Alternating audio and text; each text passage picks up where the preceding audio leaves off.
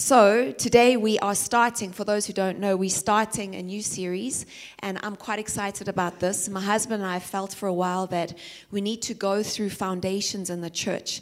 You know, it's all very good and well, preaching a lot of messages that build on foundations, but at a certain point it's important to go back and check that we're all on the same page in terms of our foundations. Amen. There's no point building and building and building, and we all got different foundations. And maybe for some of us, our foundations are a bit rickety. Okay, so today we're starting a series called Rebuild Ultra. And some of you may have gone through the Rebuild booklet. You may have done some of that. You may have done it a long time ago. You may have done it more recently. But that's okay. We're going to go through it as a church. So we're all at the same place. So we're all building on the same foundations. Foundations are critical. Amen. Okay, so today I'm going to be starting with this great salvation. And this message really about salvation is the foundation upon which all other messages must be built. It's the foundation upon which our lives must be built. You know, I was looking on Google this morning, Dr. Google, and I looked up foundations, and it was just saying how foundations are there for stability and for longevity, and to be able to help the building or whatever the foundation is holding up, to be able to help it to withstand changes in elements, tornadoes, storms, earthquakes, floods, and so forth. And so in our lives, foundations in God are so important, because how many of you know there are often changes in life? We all face storms in life. We all face tornadoes, floods, you know. There's some earthquakes that happen, and we've got to be able to stand and keep standing in the face of all of these things. And in order to do that, our foundations have to be secure. Amen. Are you all with me? Is it just cold, or are you all like buckled into your coats? Okay, so as you're listening to this message on this great salvation, I want you to remember that this was God's big plan. This was God's plan from the beginning of time. He knew that Adam and Eve were going to sin. He knew that he was going to have to come up with a plan to redeem man from sin. Of course he knew that. He's God. And so this was his big idea, the big plan, salvation. This was the big plan that was going to cost him the life of his son. And I want us to remember that, because so often I think, especially as Christians, when we've been Christians for a long time, we kind of take it for granted. We're like, oh, salvation, oh, the gospel, oh, okay, and we switch off. Or, oh, the gospel, oh, that, yes, I've heard it. Well, actually, I'm wanting to remind us that this was God's plan. This is the good news. This is the most earth-shattering news in the world. This is the news that changes people's life for eternity. This is the news that cost God his son. It's very important. This is the news that Jesus died so that we could carry and bring many people into the kingdom for. So it's really important, and it's really important that we understand it in its entirety. It's important that we're able to communicate it in its entirety. It's important that we're able to apply it to life. So when I'm in my business, when I'm in my workplace, when I'm at home watching TV and I'm hearing, you know, various cartoons saying certain things and my kids are watching, can I listen through these ears and be able to apply a biblical worldview of salvation and the gospel even to that? Can I do that? So it's important we understand it, and that's what I'm wanting to unpack today. So are you ready? Okay, one of the reasons my husband gave me this message to preach is because it's quite long. This lesson is quite long, and I can get through a lot of material fairly quickly. So I'm going to instruct you to fasten your seatbelts, okay, because we are about to take off. Okay, we've got a lot to get through, and a lot of it is scripture, a lot of it is word. And I'm specifically going to read all the word, a lot of the verses, because God says in Hebrews that his word is alive and active. So it's powerful when I read his word. So I'm going to be reading the words, and I'm trusting that it'll get in deep into our hearts. But before I start, I'm wanting to read this quote by James Stewart. And it's taken from his book, Heralds of God. And I'm wanting us just to reflect on ourselves as we listen to this. Because I think, although he's talking about a minister and a preacher, we are all carriers of God's gospel, and so in that way, we all preachers. We're called to share his message with everyone, aren't we? And so in that way, this actually applies to all of us. He says, surely there are few figures so pitiable as the disillusioned minister of the gospel. High hopes once cheered him on his way, but now the indifference and the incalcitrance of the world, the lack of striking visible results, the discovery of appalling pettiness, spite, touchiness, and the complacency which can lodge in narrow hearts, the feeling of personal futility, all these have seared his soul. No longer does the zeal of God's house devour him. No longer does he mount his pulpit steps in thrilled expectancy that Jesus Christ will come amongst his folks that day, traveling in the greatness of his strength, mighty to save. Dully and drearily he now speaks about what seemed to him the most dramatic tidings in the world.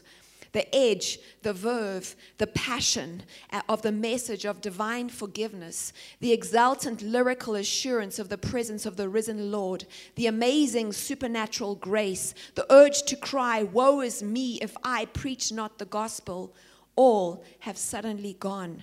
The man has lost heart. He is disillusioned, and that, for an ambassador of Christ, is tragedy.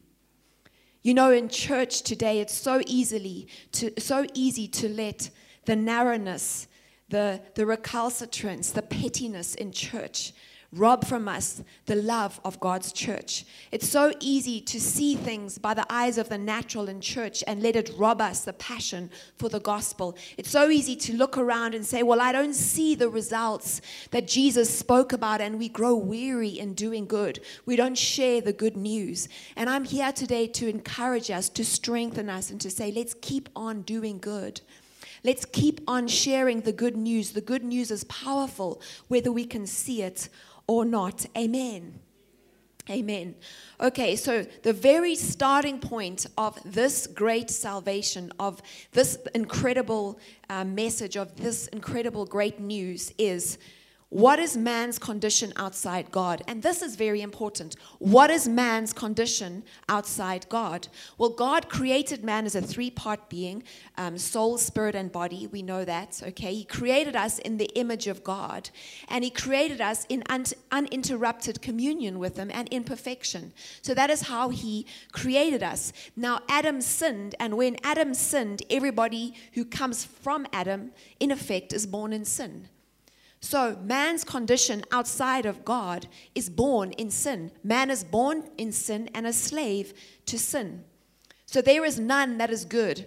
There is no one that is good. So when you hear people talking and saying, yeah, well, man is good. Well, we are good. We good. You know, sometimes we just trip up and do some bad things. That is false. That is humanistic. Man is depraved. Apart from God, man is born in sin, and all men are sinful. From time to time, they may do good things, but those good things in God's eyes are like filthy rags.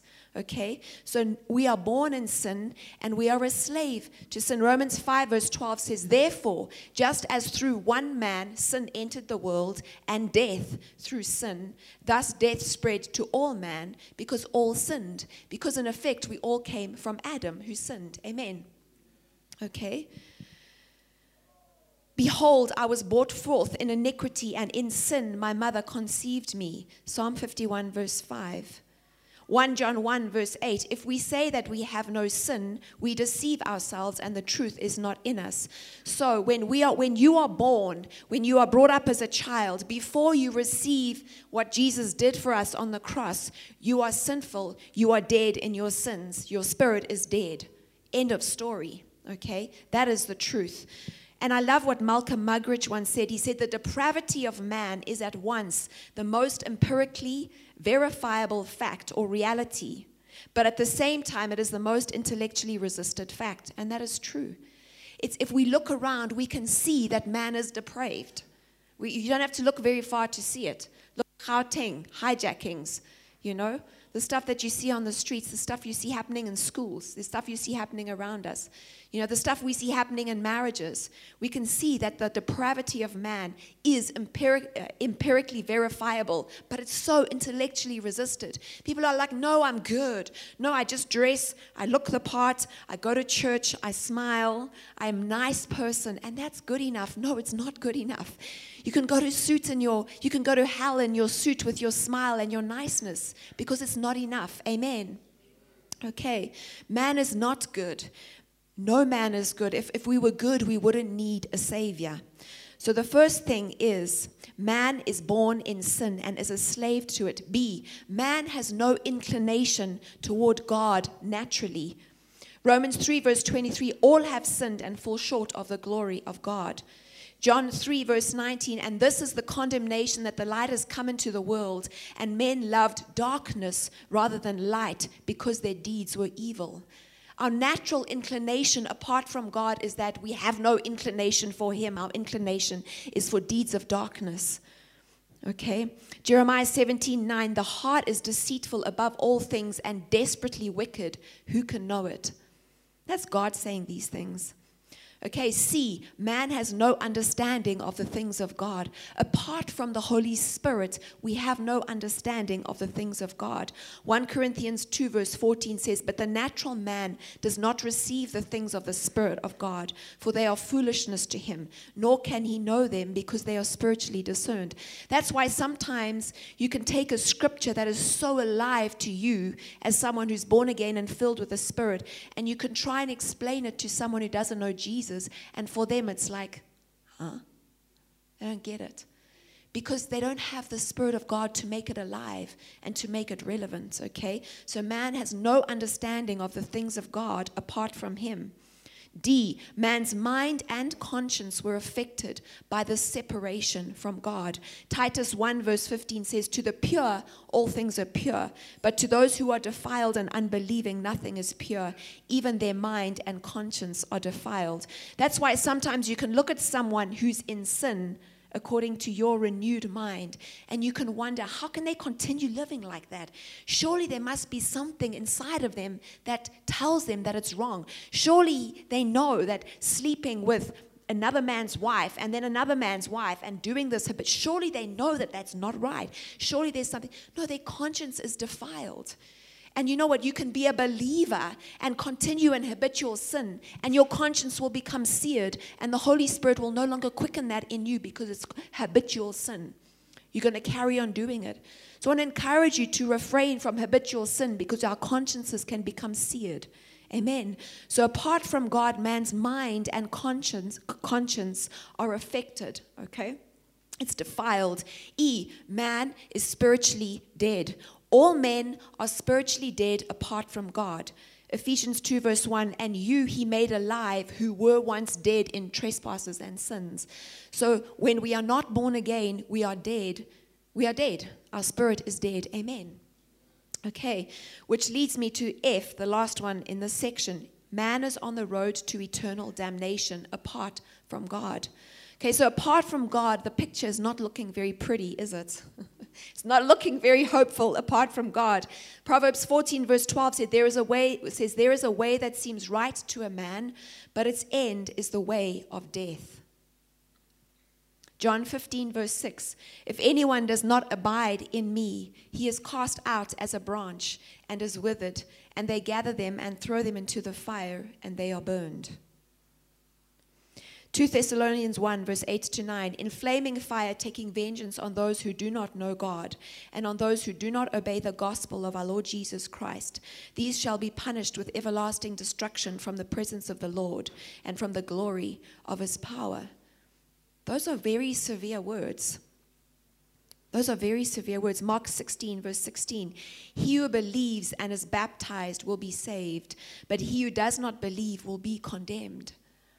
Surely the compassion of God must rise up in us when we hear these words and think, sure, I need to share this with so-and-so or so-and-so or so-and-so. Amen. Okay, so that is the condition of man apart from God. It's not a pretty picture. But the good news is that God made a way for us to come back into relationship with Him, and He made a way for the picture to look a whole lot prettier. And he did this through Jesus. And so Jesus is the source of salvation. Who is the source of salvation? That's the question I'm going to be answering. Who is the source of salvation? Okay? Now, it's important that we understand that because man is born in sin, he's powerless to remedy his own condition. So it's necessary that someone come from the outside to rescue us from the condition that we find ourselves in. And the word in the Bible that's translated salvation in the Bible is sozo, and it means to save, to rescue, to deliver, or heal. Who can save us? Who can rescue us? Who can deliver us from the condition that we find ourselves in? A sinful man does not have the power to redeem another sinful man. A sinful man cannot be our Savior. It had to be a pure, perfect man. Psalm 49 verse 7 says, none of them can by any means redeem his brother, nor give to God a ransom for him. Psalm 62 verse 2, he only is my rock and my salvation. He is my defense. I shall not be greatly moved. Now, if I apply this to all of life, it's very interesting if we allow the Holy Spirit to touch our hearts. The first thing, we cannot redeem ourselves through additional sacrifices of animal blood. We cannot redeem ourselves. Okay? No other sacrifice is needed for our salvations. Christ's work on the cross was a complete work. We don't need to give offerings to some great mighty man of God prophet for our salvation or to hold back the sins that happened. You know, I heard someone saying that once. No, you must bring your offering to the man of God because we need that offering needs to be there because you need to be protected from everything that your ancestors have done. No, my dear. No, sir. Jesus' sacrifice happened, and his sacrifice was enough. And we do not need to make any more sacrifices for anything, for whatever my ancestors or your ancestors did. Amen. Jesus' blood is powerful enough. No other sacrifice is needed for our salvation. Christ's work on the cross was a complete work. Hebrews 10, verse 1 to 4 and 11 to 14 says this, for the law, having a shadow of good things to come, and not the image of the things, can never with these same sacrifices which they offer continually year by year, make those who approach perfect. It's talking about the sacrifices that they would bring each year in the Old Testament, that the blood of those animals would cover their sins. Okay, it would cover them, but it wouldn't remove them. But Jesus' sacrifice removes our sins. And as far as the east is from the west, they are removed from us. Amen. That's powerful. For the worship, for then would they not have ceased to be offered. For the worshippers, once purified, would have had no more consciousness of sins. But in those sacrifices, there is a reminder of sins every year. For it is not possible that the blood of bulls and goats can take away sins. And every priest stands ministering daily and offering repeatedly the same sacrifices, which can never take away sins. But this man, Jesus, after he had offered one sacrifice for sins forever, sat down at the right hand of God, from that time waiting till his enemies are made his footstool. For by one offering he has perfected forever those who are being sanctified. You know, sometimes the enemy likes to bring things against us, bring old sins that we've repented of against us. Well, you can turn around and use these scriptures.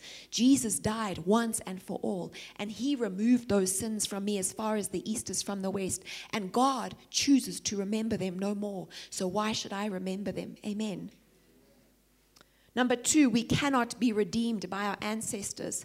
Acts 4 verse 12 says, nor is there salvation in any other, for there is no other name under heaven given among men by which we must be saved. There's no other name. There's no other prophet. There's no other God. All roads do not lead to the same God, people. All roads do not lead to the same God. It's not the same God with many names. There's one God. There's one Savior, Jesus Christ, and he is the way, and there's no other way. And we have to come to terms with that. We can't be PC and say, oh, okay, is that your God? Okay, it's the same as my God. No, it's not. We'll differ on many things. Amen. Okay, we cannot be redeemed by our ancestors. And as I'm preaching this message, you know, as I was praying through this message, I was just saying, Lord, can you show me in my heart where I'm looking to other things for salvation or to deliver me, or to provide my way of escape. Because often we think, no, we're fine in this. No, we don't have this problem. But often there are other things that we turn to as a God, whether it's food to provide our comfort, our Savior. You know, what do I turn to? Is it that person's approval that I think I'm holding on because I think that that is going to make a way for me? Well, there's only one way, and that's Jesus. And so as I'm preaching this, yes, I'm preaching it on a simple level, but I'm also wanting us to go deeper and say, Holy Spirit, show me. Is there someone else? Is there something else that I'm looking to for salvation? Is there my job? Is it my job? I'm looking to my job to provide for me, but there's only one provider. You know, who is my faith in? Is it in God? So we cannot redeem ourselves. Sinful man does not have the power to redeem another sinful man. B, God must take the initiative to redeem man, which is what he did. So God is our salvation. Psalm 35 verse 3. Actually, let me read Psalm 62 verse 1. Truly, my soul waits for God. From him comes my salvation. In any situation, God is our salvation. Amen. Number 2, Jesus is the only way by which we can be saved. John 14 verse 6. I am the way, the truth, and the life. No one comes to the Father except through me. He is the way. Not Buddha, not Muhammad, not any other prophet, not any other man of God, not any other person. It is Jesus. He is the way. He is the truth. He is the life. No one comes to the Father except him. Number 3, how did God provide salvation for us in Jesus? Okay, and I'm grateful that God is a God who sees, that he's a God who doesn't get disillusioned by us, because he never was illusioned in the first place. So when he created Adam, he already knew, listen, I'm putting this tree in the middle of the garden, just like you know, moms, if you put something in the middle of the house and you tell your kids not to touch it, they're probably going to touch it, okay? So God was just the same, and he knew when he told Adam and Eve, you can eat from everything, but do not eat from this, that they're probably going to do it, okay? And he made a way. He already provided. He already knew, and I just love that. 1 Thessalonians 5 verse 23 says, now may the God of peace himself sanctify you completely, and may your whole spirit, soul, and body be preserved blameless at the coming of the Lord Jesus Christ. Beautiful. A, Jesus came to earth to live a life of obedience to God. That's why Jesus came to earth. He came to earth knowing that he's going to live a life of obedience. He's going to be sinless. And then he's going to choose to lay down his body and take all our sins upon himself and die and go to hell and be resurrected back from the dead, and in so doing, he would buy us back. Jesus came to earth to live a life of obedience. Philippians 2 verse 5-7 says, let this mind be in you, which was in Christ Jesus, who being in the form of God did not consider it robbery to be equal with God, but made himself of no reputation, taking the form of a bondservant or slave, and coming in the likeness of men. You know, sometimes I think we can become so high and mighty in our minds concerning ourselves, concerning who we are, or what title we carry, what position we hold, and we forget that we're supposed to emulate Christ. Amen. So he came in the likeness of men and made himself of no reputation in order to bring us the gospel, in order to buy us. So who am I that I think I am to this or to that, to make myself of no reputation and share the gospel with someone? Jesus did that. Okay? B, Jesus gave his life as a substitute for our life. Isaiah 53 verse 4-7.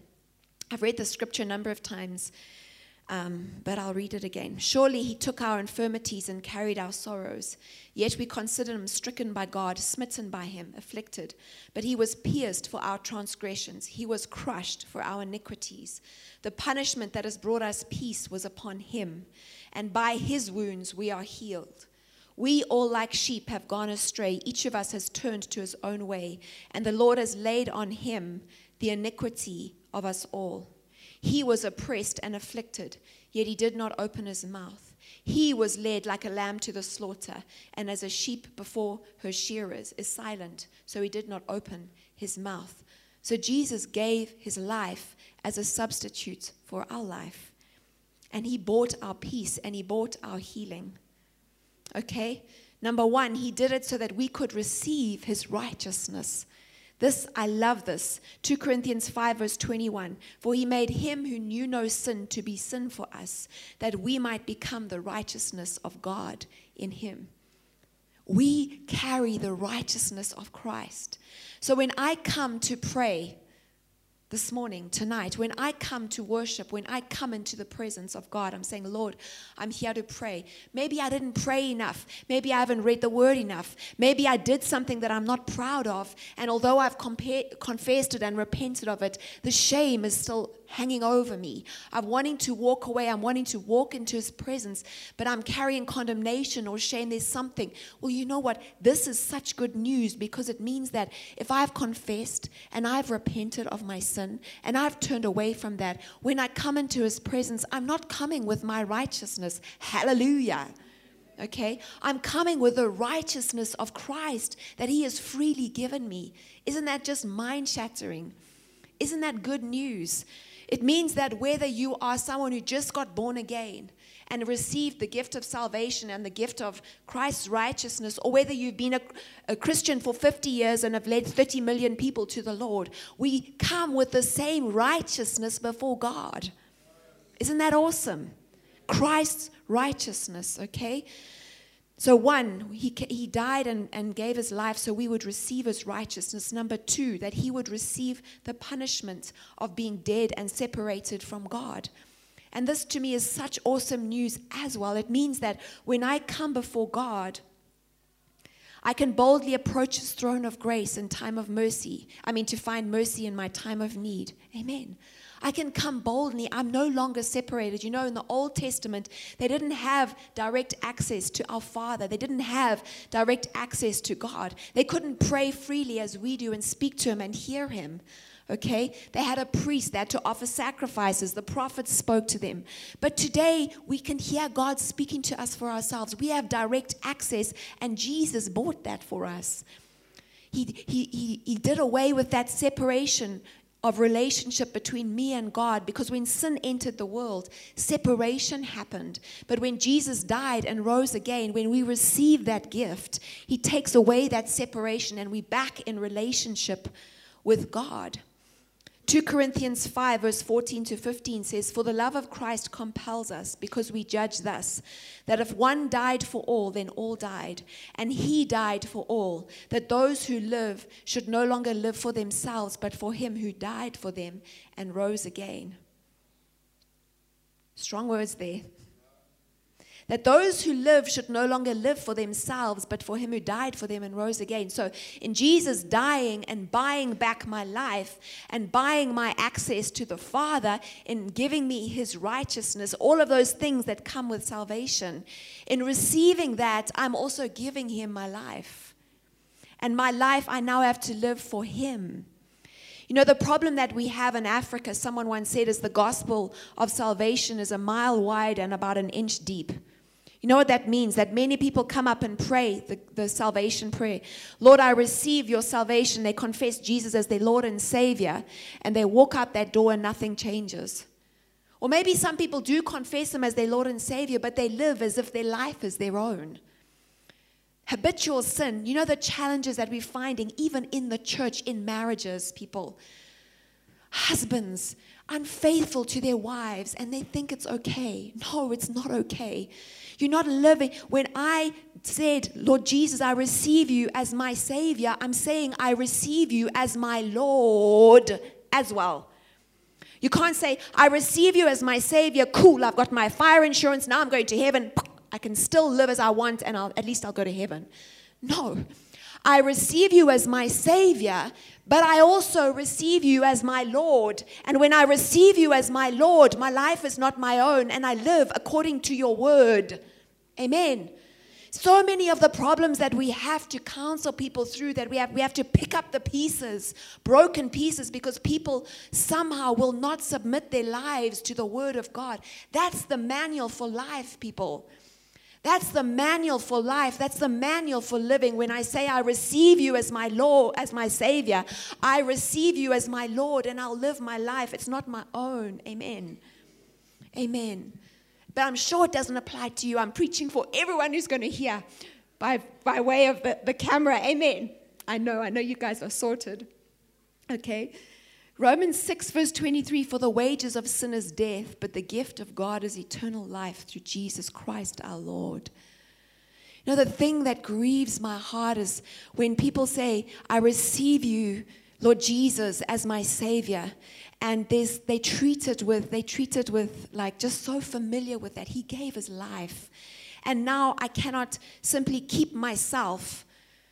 And I don't want to be, but you know, as a man, I simply cannot put boundaries and keep my zip up and keep myself to my eyes for my wife. I just can't do that one thing.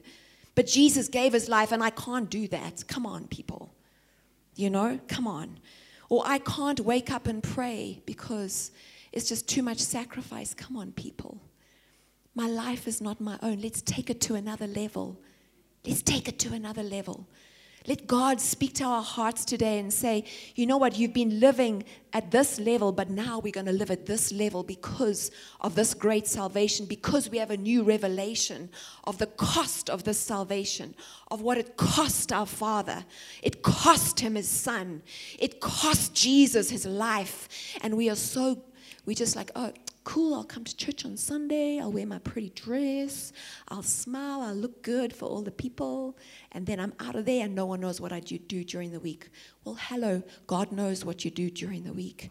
And he bought your life for a purpose.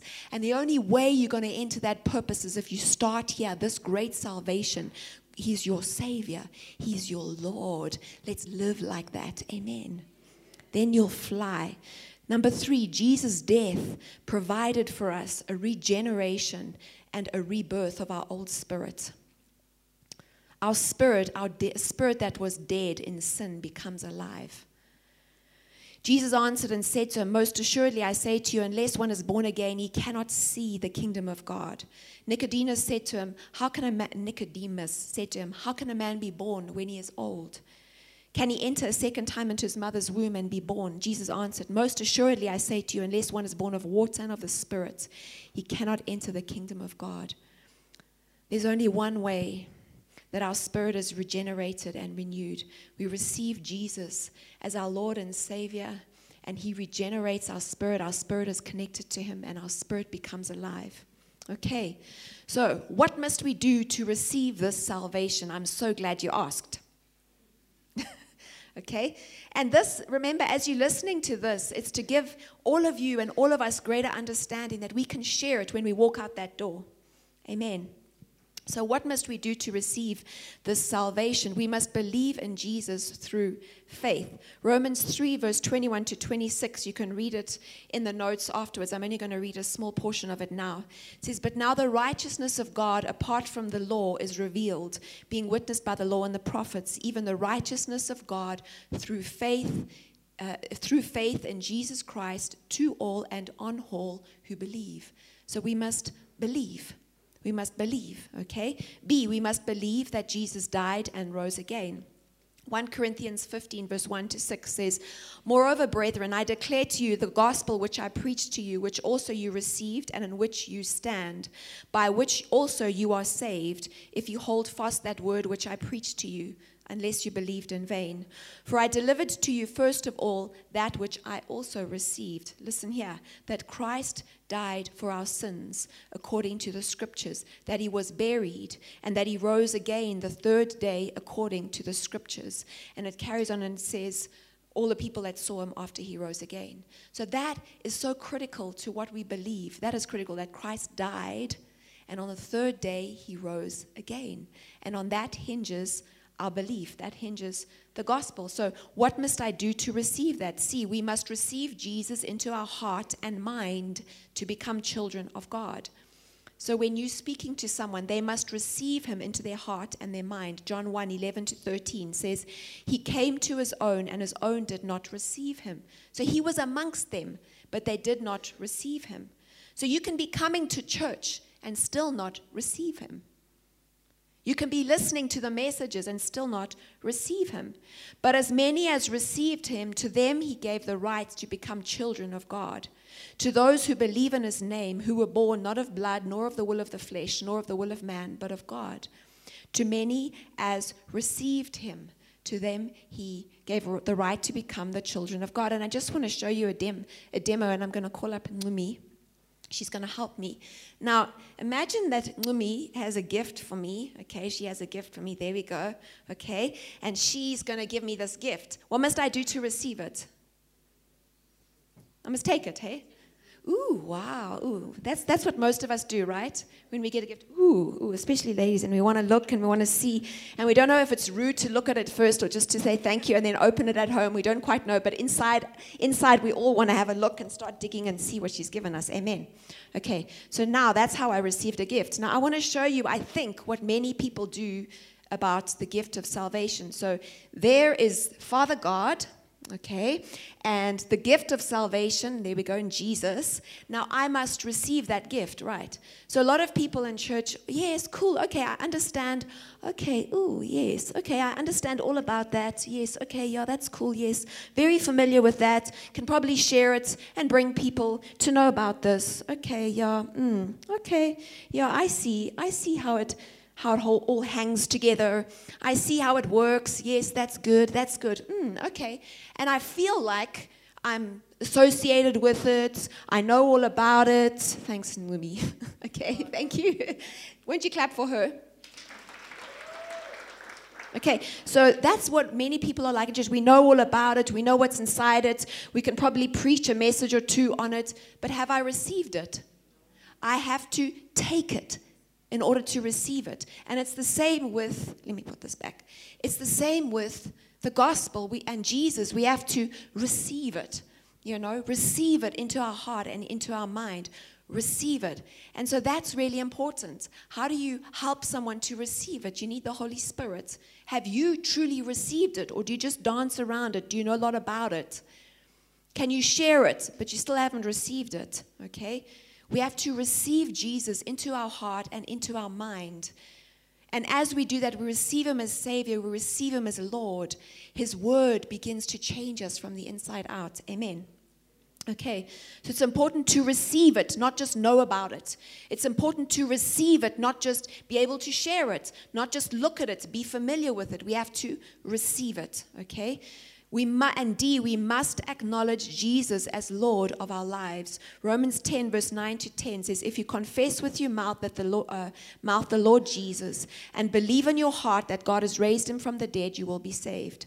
For with the heart one believes unto righteousness, and with the mouth confession is made unto salvation. Okay, we must acknowledge Jesus as Lord of our lives. Number 5, from what must we be saved? Well, I think that's quite evident, but I'm going to go through this. From what must we be saved? A, we are saved from sin. Matthew 1 verse 21 says, and she will bring forth a son, and you shall call his name Jesus, for he will save his people from their sins. Everybody sins. No one is without sin. Amen. Okay. Every one of us needs a savior. B, we are saved from emptiness and the traditions of men. 1 Peter 1 verse 18, knowing that you were not redeemed with corruptible things like silver or gold from your aimless conduct received by tradition from your fathers. So we redeemed from emptiness and the traditions of men. And a lot of us, I think, need to look at certain traditions we have in our lives and in our families and say, Lord, show me what things are aimless, are corruptible, are pointless, are worthless.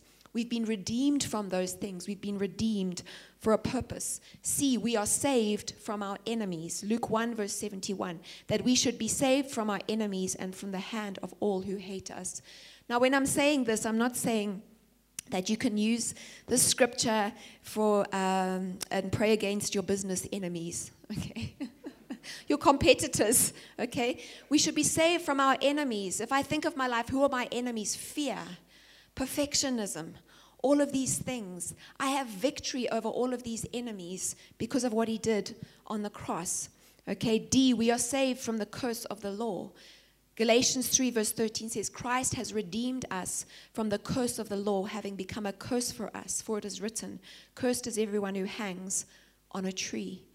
So I can't be cursed unless I want to be cursed. You know, some people say, can a Christian have a demon? Well, a Christian can have whatever they want to have. Do you understand? A Christian can have whatever they want to have. Yes, their spirit is redeemed. Their spirit is connected with God. So it's not, a demon won't come and live inside their spirit. But they can if they have habitual sin in a particular area, and a demon, say a guy or a woman, has a problem in the area of lust, and they have a habitual sin in that area, and a spirit of lust comes to attach itself, they will have that demon because they have habitual sin and he has a legal foothold. If we give the enemy a legal foothold, he will come and take up residence. Okay? Bible says a curse without a cause cannot alight. I can't be cursed. Okay, you can't curse me. You know, some people have done juju, whatever, things come in the night. You know, you can see these weird things appearing in your room at night. It doesn't scare me because I know there's no foothold. So I just want to encourage you, if you have not given the enemy a foothold, if you are not in habitual sin, it can't touch you. If you have unrepentant habitual sin in your life, be careful. There's a reason why we needed Jesus. You're actually not strong enough to hold off those demons by yourself. Amen. Okay. You need to be in submission to the lordship of Christ. So we are saved from the curse of the law. We are saved from wickedness and lawlessness. Titus 2 verse 14 says, who gave himself for us that he might redeem us from every lawless deed and purify for himself his own special people, zealous for good works. Hallelujah. If we are saved from being lost, Luke 19:10, for the Son of Man has come to seek and to save that which was lost. So if you don't know Jesus and you don't believe you're lost, well, you're very lost because you're lost and you don't know you're lost, okay? But he came to seek and save that which was lost. We are saved from fear. Fear comes in many forms, but one of the biggest fears that people have, I think, is the fear of death, isn't it? Okay, but we are, as Christians, we are freed from that, from the fear of, from many fears, but especially the fear of death, because when we're born again and hidden with Christ and God, we know what's going to happen when we die. Psalm 27 verse 1 says, the Lord is my light and my salvation, whom shall I fear? The Lord is the strength of my life, of whom shall I be afraid? We can hide ourselves in that scripture, hide ourselves in him. We need not fear anyone. We are saved from condemnation. Romans 8, verse 1 to 2 says, there is therefore now no condemnation to those who are in Christ Jesus, who do not walk according to the flesh, but according to the Spirit. For the law of the Spirit of life in Christ Jesus has made me free from the law of sin and death. There's no condemnation. When I have received Jesus, my Lord and Savior, I've received his righteousness. I'm walking in continual. When the Holy Spirit convicts me of a sin, I repent of it. I confess it. I repent of it. There's no condemnation. Condemnation does not come from God. Let me just say that God does not oppress. He does not speak harshly. He doesn't condemn. He doesn't shame. You know, some of us have had earthly fathers or father figures who've shamed, who've brought condemnation. And so we think God does that, but God doesn't speak like that. That's the enemy.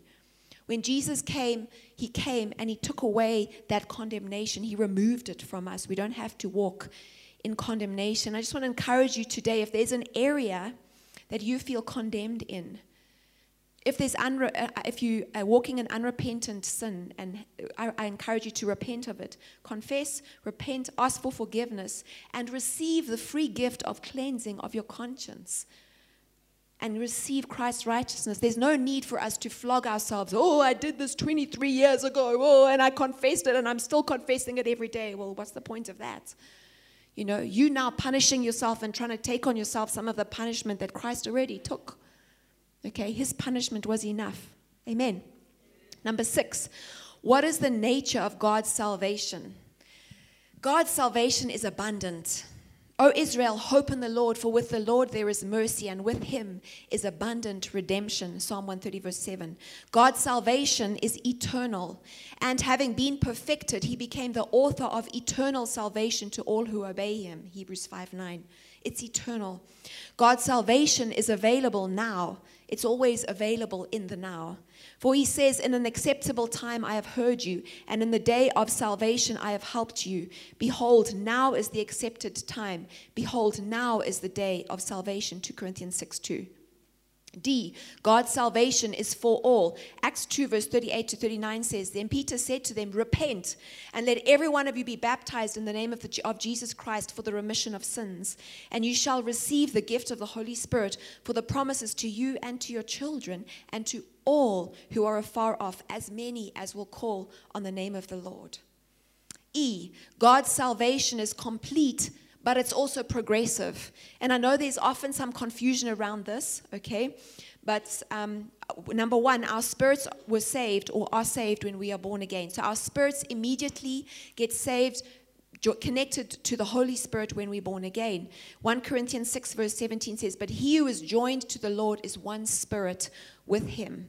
Romans 8:9, But you are not in the flesh, but in the Spirit, if indeed the Spirit of God dwells in you. Now, if anyone does not have the Spirit of Christ, he is not his. So our spirits become renewed immediately when we're born again. Number two, our souls are being saved through the work of the Holy Spirit in sanctification. You know, some people struggle with this concept, but we spirit, we soul, and we body. Our spirits are saved immediately when we pray that salvation prayer, when we give our lives to the Lord. Our souls, which is our mind, our will, and our emotions, are being sanctified. That's why we need to continually read the Word. We need to renew our minds. We need to continually align ourselves so that we live according to what our Lord Jesus Christ wants. Amen. Sometimes we want to do the things that we know he doesn't want us to do. That's because we're still being sanctified. Okay? Titus 3 verse 5, it says, Not by works of righteousness which we have done, but according to his mercy he saved us through the washing of regeneration and renewing of the Holy Spirit. So our spirits are saved. Our souls are being sanctified. Okay, as we read the Word, we renew our mind, we come to church, we fellowship, we apply the Word, okay? And our bodies will be saved or redeemed at the second coming of the Lord. Romans 8 verse 28 says, Not only that, but we also who have the first fruits of the Spirit, even we ourselves groan within ourselves, eagerly waiting for the adoption, the redemption of our body. If you go and read 1 Corinthians 15, verse 51 to 55, it speaks about it as well. In the middle of that section of verses, it says, For this corruptible must put on incorruption, and this mortal must put on immortality. So when this corruptible has put on incorruption, and this mortal has put on immortality, then shall be brought to pass the saying that is written, Death is swallowed up in victory. O death, where is your sting? Okay, so our bodies will be saved. Number 7. So how should we respond to this great salvation? And I am landing this around about now. Okay, how should we respond to this great salvation? A, we must not neglect it. We must not neglect this great salvation. Hebrews 2 verse 3 says, How shall we escape if we neglect this great salvation, which at the first began to be spoken by the Lord and was confirmed to us by those who heard him? We must not neglect it. B, we must be glad and rejoice in his salvation. Luke 10 verse 20 says, Nevertheless, do not rejoice in this, that the spirits are subject to you. So if you pray for someone and you see the demons flee, he says, don't rejoice in that. This is Jesus speaking. Don't rejoice that you can, bring deliverance to people or see miracles. Don't rejoice in that, but rather rejoice because your names are written in heaven. You see, I think sometimes we take it for granted, and it's easy to take it for granted, but it's an amazing thing that has happened through salvation. Psalm 13 verse 5, I have trusted in your mercy, my heart shall rejoice in your salvation. C, we must proclaim this salvation every day. Psalm 96 verse 2 says, Sing to the Lord, bless his name, proclaim the good news of his salvation from day to day. I don't know about you, but when I read that, I'm like, surely, Lord, I can proclaim your salvation in what I do. Surely, Lord, I can proclaim your salvation by how I act, by how I discipline my kids. I don't know. It says here, proclaim, which is speak out the good news of his salvation from day to day. That means I must be sharing the good news of his salvation. Conviction. That convicts me, people. I don't know if it convicts you, but share the good news of his salvation from day to day. When was the last time you shared the good news of his salvation? Can someone say they shared the good news of his salvation, like the gospel, the pure raw gospel this week? Wow, I see a hand at the back. Awesome, awesome, awesome. Okay, peeps, the rest of us, we've got work to do, ne? We've got some work to do, okay? Share the good news of his salvation from day to day. D, we must actively walk in our salvation. Ephesians 5 verse 8, for you were once darkness, but now you are light in the Lord. Walk as children of light. And we don't have to be like, say to ourselves, walk as a child of the light, walk as a child of the light, to make ourselves not sin. When we're walking and Jesus is Lord of our hearts, we walk as children of the light. Amen. Okay, 1 John 1, 5-7. This is the message which we have heard from him and declared to you, that God is light, and in him is no darkness at all. If we say we have fellowship with him and walk in darkness, we lie and do not practice the truth. But if we walk in the light as he is in the light, we have fellowship with one another, and the blood of Jesus Christ, his Son, cleanses us from all sin. Beautiful. Beautiful. You know, I can say that in certain situations that we're seeing, there's darkness and hiddenness. Sin that's done in hiddenness. You know, the challenge when sin is done in hiddenness is kept secret, and the Lord has to bring it out, you know, and the person still insists on keeping it in secret and hiddenness, doesn't want to. It becomes a problem because they're not walking in the light, and the blood of Jesus does not cleanse them from that sin because it's in darkness. Amen. And a problem that we have in the church, just so you know, and I hope it doesn't apply to any of you, is that some people think that confession is enough. Confession is not enough. It's confession and repentance and a turning from that habitual sin. Just confessing it to different people as you want. This one you confess that part. This one you confess that part. This one you confess this part. So no one knows the whole story, and you feel better because you've kind of confessed your sin. You're still in darkness. You haven't confessed it to the people who are in authority over you, and you haven't repented of it, and it continues. And it's a problem. It's a problem in the church. There's no Lord in that situation. Where's the lordship? That person is not walking, or those people are not walking in the light. They cannot be cleansed from all of their darkness and their sins of the flesh. Okay. E, we must share our faith or the experience of our salvation with others, which I've already touched on. Psalm 107 verse 2 says, let the redeemed of the Lord say so, whom he has redeemed from the hand of the enemy. Acts 4 verse 20, for we cannot but speak the things which we have seen and heard. So I'm going to pray for us because I feel so convicted about this, that I will not be able to but speak the things that I have seen and heard. Some people, and I know I've heard this, and it kind of comforts us, say that your actions speak louder than your words, and sharing the gospel is seen more in what you do than what you say. But it has to be both. It has to be both. And I want to pray for us concerning this. But as I've finished, and I think I've done a pretty okay job, it's 2 minutes past 11. I'm wanting to give an opportunity, first of all, with every head bowed, every eye closed, wanting to give an opportunity to you. You know, Jesus came and died and gave of his life for every single person, for every single sin that has ever been committed.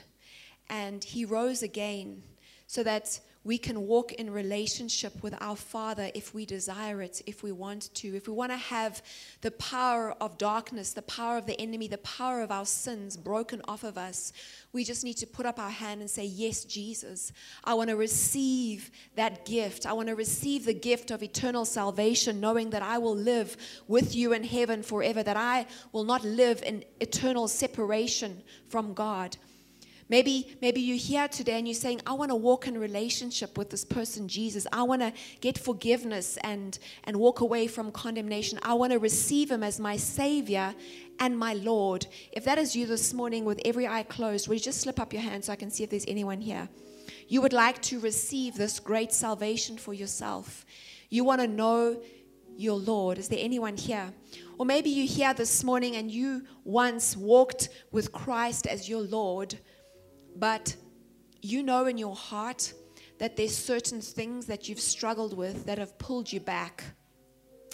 And you're struggling to walk in complete lordship, under submission to the complete lordship of Christ. If that is you, we want to stand with you as your fellow believers this morning. Father God, we thank you for this word that came forth today. We thank you for all those verses that we heard. We thank you for the power that there is in salvation. And today, Lord God, as a congregation, we want to make a commitment to share this powerful word, Lord, to proclaim your salvation day by day. May you show us those we can share it with, Lord. May you place people in our hearts that we can pray for regarding this. Lord, we repent where we've been silent regarding this remarkable news, regarding your good news. We pray you would activate us into this. You would enable us. You would give us a heart. You would give us the passion to share this, Lord God, to share this with the lost and to share your heart, Father. I thank you for your word this morning that says that your word that goes forth always brings forth fruit, that always accomplishes that which it's sent for. And so we thank you for that over our lives today. Would you bless us, Lord? I pray you would take each one of us home safe today. In Jesus' name, amen. Hey, E-family, online family, that was a great message, wasn't it? We really want to fill the globe with all this teaching. Our passion is to raise leaders and release reformers. So if you want to tap into more of these teachings, you can go to www.gochurch.co.za. And I think you'll really be refreshed and reformed as you go through our materials. Well, if you enjoyed that message, click subscribe and also share with your friends, with your enemies. Don't forget, we've got the live feed that takes place 9:30 every Sunday morning.